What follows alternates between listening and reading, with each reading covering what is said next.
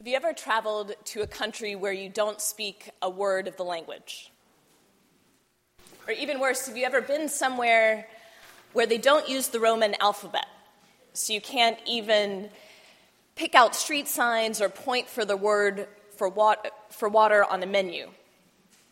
In those situations, the feeling when you find someone who can understand you and who can point out the right bus or the way to the museum is just overwhelming. At the beginning of 5 years living in France, I didn't speak the language, and I had a really hard time learning it. And so I'd struggle through a day of never quite understanding what other people were saying, and never quite being able to say what I needed to say. And then I'd have dinner with a friend who spoke English, and I'd feel like myself again. We could talk fast, we could understand each other's jokes and make pop culture references. We felt understood, and it was such a relief. It was such a moment of home. First century Jerusalem, the setting of our reading from Acts today, was a polyglot city. The lingua franca of the eastern half of the Roman Empire was a kind of simplified Greek, but only fairly educated Jews would have spoken it. And it wouldn't have been the native tongue of most of the Roman occupiers either. Jews raised in Palestine mostly spoke Aramaic, but as the text from Acts tells us, Jerusalem attracted Jews from all over the world.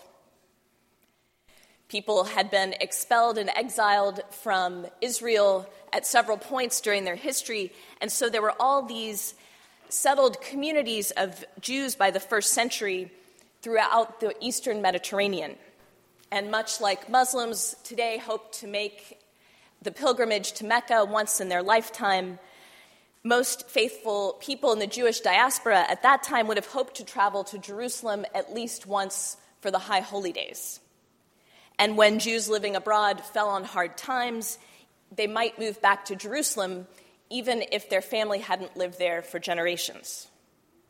That's how there came to be, as our reading says, devout Jews from every nation under heaven living in Jerusalem. That's where that long list of places came from. Those are the places that had large exiled Jewish communities. And so there were these Jews who had been born abroad that were forced by persecution, famine, poverty to move to Jerusalem. They didn't know the culture. They didn't speak the language. They were immigrants. They were foreigners in a close-knit tribal culture. And so can you imagine what it must have felt like to them to be walking in a busy market and then all of a sudden hear someone speaking your language? They're so far from home, and all of a sudden they hear the language of their childhood, the language of their family. I bet they felt that same wave of relief and comfort that comes from knowing, oh, finally here's someone I can understand. Finally here's someone who will understand me. It feels so good to hear someone speak your language when you're far from home. The miracle of Pentecost that we celebrate today is that one day in Jerusalem, 2,000 years ago, the Holy Spirit gave the followers of Jesus the ability to preach the gospel in foreign languages. The disciples received the ability to preach to people in the language that they understood best. They were given the ability to speak to them in a way that allowed their hearers to understand all the nuances, to ask questions, to engage. They spoke to them in the way that would reach their hearts and remind them of home. That was the miracle. And we call that miracle the birthday of the church because speaking in that kind of tongues is still our call as Christians today. We're called to tell the story of our faith in language that really resonates with the people that we're speaking to, that speaks to their deep longing for home, language that makes them feel at ease and able to talk back and ask questions. I feel as anxious as the next person when we start talking about evangelism, and I'm a priest. But the fact remains that Marin County, outside these doors, is full of people that are carrying heavy burdens. There are people that are lonely. There are people that are worried and afraid and anxious. There are people that are going through painful things, and they need to hear the gospel. And I don't mean that they need to be converted to become perfect Christians who fit in my box of what that looks like. I mean, they need to hear that God loves them.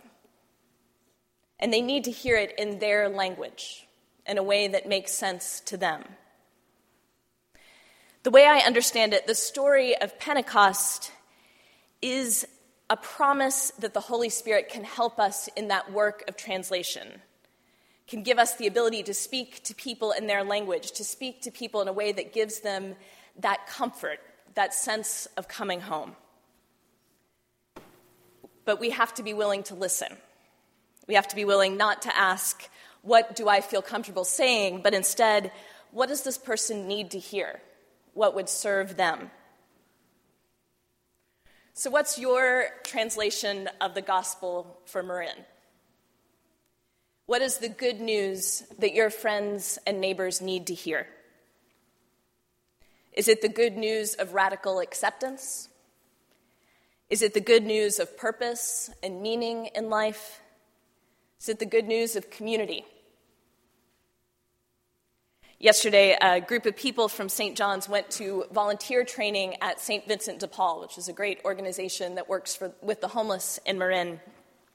And at the beginning of the training, we all went around the room and introduced ourselves, and we were supposed to say a word about why we were there being trained. And as we went around the room, 3/4 of the people in there said, "I'm here because I go to St. John's and I'm grateful for what I've been given." And I can tell you from looking at the faces of other people in that room, that was language that people understood. Nobody invited anyone to church. Nobody said anything about Jesus. But the people at that orientation left knowing what St. John's is about. Being present and ready to serve others at 10 a.m. on a Saturday was a language that people understood. So what's the gospel for the world around you? What language do you need to speak to be able to communicate good news to them? The good news of God's love, the good news of God's acceptance. Are you willing to open yourself to the Holy Spirit so you can speak that language in love?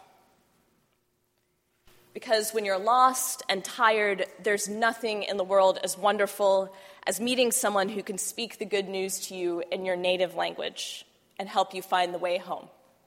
Amen.